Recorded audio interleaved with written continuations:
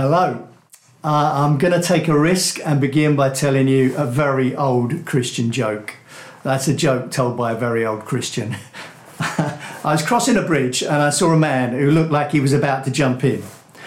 And he looked at me and he said, "Don't try and stop me. Nobody loves me, not even God." And I said, "You believe in God?" He said, "Yes." I said, "Well, so do I." And I took a step closer to him. I said, "What religion are you?" He said, "I'm a Christian." I said, "So am I." I took a step closer to him. I said to him, "Are you Protestant or Catholic?" He said, "I'm a Protestant." I said, "So am I." Took a step closer. I said, "Are you Anglican or nonconformist?"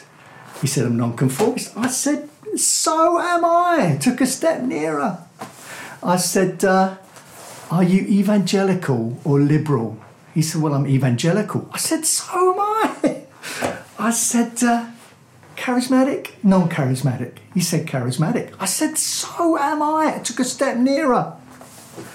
I said, "Vineyard or New Frontiers?"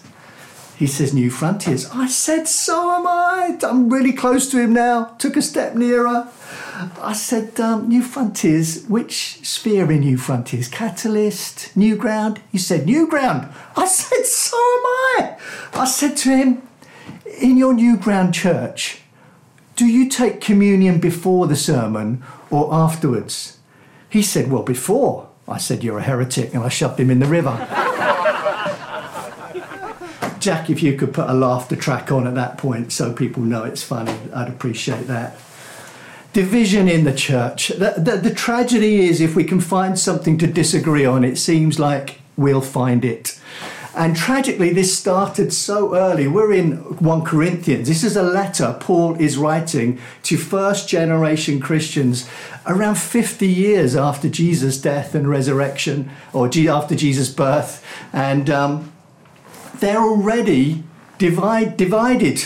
And the tragedy is, in Corinth at that time, there is only one church. And yet we can read in 1 Corinthians 1:10 and onwards that somebody in the church called Chloe has written to Paul and told him about divisions in the church. So that some are saying, "I follow Paul," and some are saying, "I follow Apollos," and some are saying, "I follow Cephas," that's Peter. And they're dividing up over who they're following. And as we've already heard, division is rooted in pride. In this letter, Paul is addressing a number of key problems in the church. And the first problem in the church at Corinth that he's addressing is division. Division that is rooted in pride. The door that opens the way to God's grace is humility. It's coming to Jesus and saying, "I cannot save myself. I need a saviour. I need you to save me." And that brings us all to the same level, kneeling at the foot of the cross. This week, Paul drives the message home by describing the power of the cross. And that's what we're going to be looking at as we pick it up in 1 Corinthians 1, verse 26. Paul says, "Brothers and sisters, think of what you were when you were called. Not many of you were wise by human standards. Not many were influential. Not many were of noble birth. But God chose the foolish things of the world to shame the wise. God chose the weak things of the world to shame the strong. God chose the lowly things of the world and the despised things and the things that are not, to nullify the things that are, so that no one may boast before him. It's because of him that you are in Christ Jesus, who has become for us the wisdom of God. That is our righteousness, holiness, and redemption. Therefore, as it's written, let the one who boasts boast in the Lord. And so it was with me, brothers and sisters. When I came to you, I did not come with eloquence or human wisdom as I proclaimed to you the testimony about God. For I resolved to know nothing while I was with you except Jesus Christ and him crucified. And I came to you in weakness and with great fear and trembling. My message and my preaching were not with wise and persuasive words, but with a demonstration of the Spirit's power, so that your faith may not rest on human wisdom, but on God's power. The cross turns everything upside down. This is its power and its wonder. At the time that Paul is writing, the Roman Empire was the epitome of strength, dominating the world culturally, militarily, politically, economically. Jesus is the epitome of weakness. He's a rural peasant in a rural backwater of the Roman Empire. He dies a slave's death, shameful, full of degradation and humiliation. This weakness of the gospel continues in this first generation of Christians. Here in Corinth, as was Simon described to us the other week, there is one church. Historians reckon it's probably about 100, 200 people at most, meeting in one house. It's in a city of tens of thousands. They are small, they are weak. Paul reminds them, you are nothing special. You're not noble. You're not influential. You're not wise. You're not strong. But God has chosen you. When the Roman Empire finally does notice them, it throws its might against them. Caligula, Claudius, Nero, Domitian try to wipe them out, persecute them horrendously, but they fail. 2,000 years later, it's the Roman Empire that is literally history, and the church that is alive and well and spread across the whole planet. Secular historian Tom Holland grapples with this question honestly, looking at all the facts. How is it that the church has survived and spread down through the centuries? And this is what he says. He says it's the audacity of it. The audacity of finding in a twisted and defeated corpse the glory of the creator of the universe that serves to explain more surely than anything else the sheer strangeness of Christianity and the civilization to which it gave birth. All are heirs to the same revolution, the revolution that has at its heart the image of a dead God on a cross. That's Tom Holland, his book Dominion, quoted by Andrew Wilson in his great commentary on 1 Corinthians for you. Jesus said that his kingdom was like yeast, hidden, working through the batch, unseen, and yet affecting everything. He said it was like a tiny seed that no one would notice and yet would grow up to become a mighty tree filling the whole earth. We need to remember this when we're feeling bypassed or irrelevant in our culture. When culture seems to dismiss the church and its teachings as irrelevant, foolish, or even offensive. Even when persecution comes as a result of this, whether it's the soft persecution of ridicule or whether it's harsher persecution threatening our livelihoods and our freedom and even our lives, as is happening in some parts of the world today. This is expected. This is normal. Beware when the world thinks well of us. That's when things start getting corrupted in the church and going wrong. Paul says God chose the foolish things of the world to shame the wise. God chose the weak things of the world to shame the strong. God chose the lowly things of this world and the despised things and the things that are not to nullify the things that are, so that no one may boast. There's no room for boasting in our cleverness in finding Jesus. No room for boasting of our leaders who look good on a platform, although thank God for leaders who do look good on a platform. Or our traditions that have come down through the centuries. No room for boasting. Only boasting in Jesus and what he has done. Now Paul says at the beginning of chapter 2, When I came to you, I did not come with eloquence or human wisdom as I proclaimed to you the testimony about God. For I resolved to know nothing while I was with you except Jesus Christ and him crucified. Maybe a bit of an irony here, because Paul clearly is eloquent. A bit later on in this chapter, we'll come to 1 Corinthians 13, which even people who don't believe in God recognize as one of the most beautiful bits of eloquence coming out of the ancient world to us today. Believing in Jesus is rational, but that's not its power. If you're someone who is seeking or exploring, you might say, well, what I need is a killer argument. But the point is, you might be deceived. You might say, well, what I need to see is a miraculous, something miraculous to happen. But you don't know what the source of the power of that miracle is. It might be demonic. Those things in themselves are important, but God will never remove the need for us to respond to him by faith. Yes, we need to consider. Yes, we need to weigh things up, but then we need to make a decision. And that will always be a step of faith. I choose to believe, God, you are who you say you are. Paul says that his message and his preaching were not with wise and persuasive words, but with a demonstration of the Spirit's power, so that your faith might not rest on human wisdom, but on God's power. I don't think what he's saying is here, I'm relying on miracles to prove what I'm saying. Although Paul did do signs and wonders, even on one occasion, at least, he raised someone from the dead.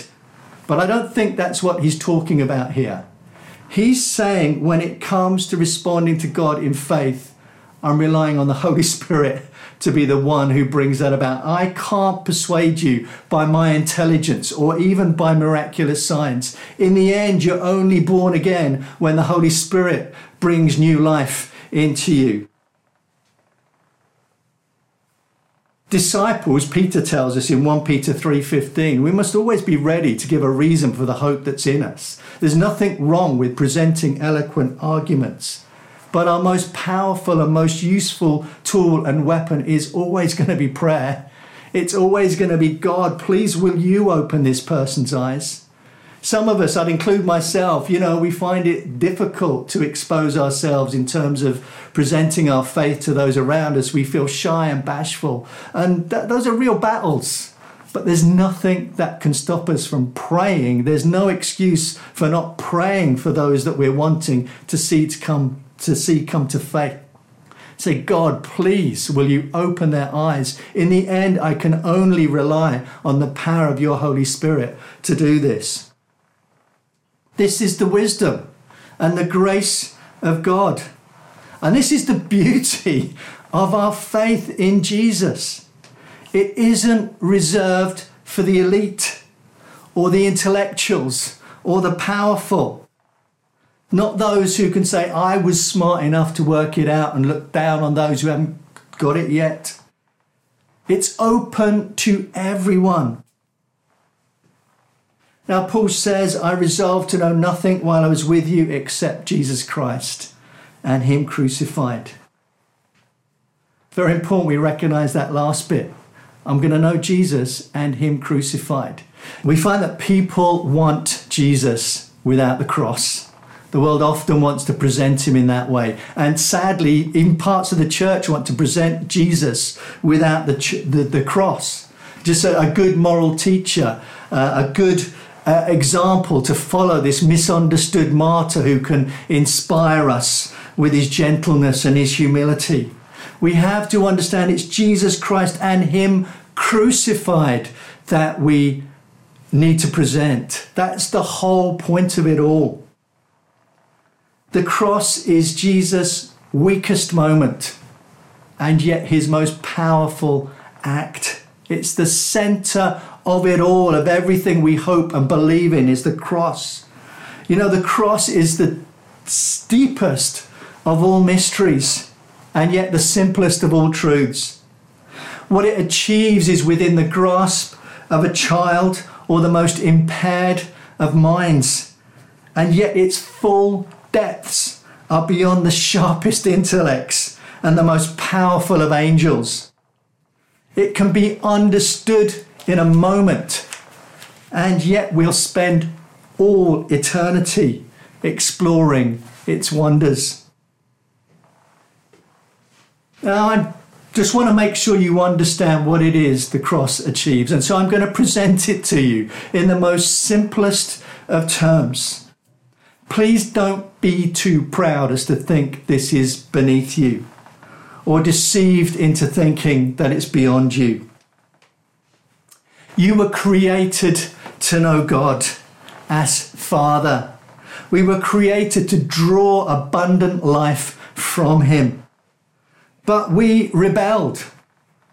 We said to God in pride, we don't want to do things your way. We want to be the arbiters of what's right and wrong. And this resulted in separation from God, spiritual death. But here's the wonderful truth. God sent his Son into the world. Jesus Christ became a man and lived amongst us. And so once again, for the 30-odd years of his life, there was a man walking on the earth who was in perfect relationship with God, his Father, surrounded by those who were dead in their trespasses and sins, far away from God. And yet he was drawing life from God, his Father, full of abundant fruitfulness in his character and in his deeds. But by God's plan, he went to the cross. What happens on the cross is wonderful. He died on the cross, that most shameful of deaths. And as he died on the cross, God held him accountable for our sin. Paul teaches this plainly in 2 Corinthians 5:21. God made him who knew no sin to be sin for us, so that in him we might become the righteousness of God. In that awful moment, the sin of all humanity was transferred onto Jesus, and he, for the first time in eternity past, was separated from his Father God. So you see him crying out in that awful moment, my God, why have you forsaken me? And in that moment, the possibility of our redemption is birthed as he credits us with his righteousness. What a wonderful exchange. And then, of course, wonderfully, God raised Jesus from the dead, and in doing so confirmed that the price he paid was enough. In that moment, breaking the curse of death over all who would come to him. And God wonderfully unites us with Jesus, so that now, from the moment someone puts their trust in him and then on throughout all eternity, we can again draw life from our Father God, bearing fruit to his glory and to our good. This is wonderful. Do you get it? Has the penny dropped? It's not going to be through my eloquence. It's going to be through an act of the Holy Spirit that the penny will drop. I pray that it is. The cross ends division because it ends boasting. Jesus did it all on the cross. So we'll boast about him, not about ourselves. Listen, I hope you enjoy our preaching from Everyday Church week by week. I hope that you find nuggets of wisdom for life. I hope you even find it entertaining sometimes. I hope you find things presented that help you make sense of the world around you and your life circumstances. But these aren't TED Talks. We're not trying to tell you how to live a happy life. We're not presenting morale-boosting homilies or entertaining tales. We've only got one message, and that's Jesus Christ and him crucified. Now, wherever you are at the moment, whatever you need, ultimately, you'll only find it at the cross. You need wisdom for some circumstance you're facing. Come to the cross. Let its power unfold in your life again. If you're struggling to find peace, release from guilt, that sense that is so widespread that you just don't measure up. Come to the cross. Jesus will provide your righteousness. You're feeling that you need to change some aspect of your life, something that seems to be controlling you, that you just can't break free of. We all do need to change. It starts at the cross. It's the power of the cross that transforms, that brings what we call sanctification, this transformation of our character and our lives closer and closer into the image of Jesus. This is the wisdom and the grace of God for us. The cross brings us low. All of us, not some of us, all of us. It brings us to our knees, in fact, saying, Jesus, I need you. I need a saviour. I cannot save myself. But then it lifts us up higher than we could possibly have dreamed or imagined. Reigning with Christ Jesus in this life and through all eternity. Paul says it's because of him that you are in Christ Jesus, who has become for us the wisdom from God. That is our righteousness, holiness, and redemption. Therefore, as it's written, let the one who boasts, boast in the Lord. Lord Jesus, I just want to ask you, please, to send out your Holy Spirit even now, even through these stumbling words, Lord, that the power of your gospel will hit some afresh today. Thank you for going to the cross for us. We worship you. Amen. God bless you.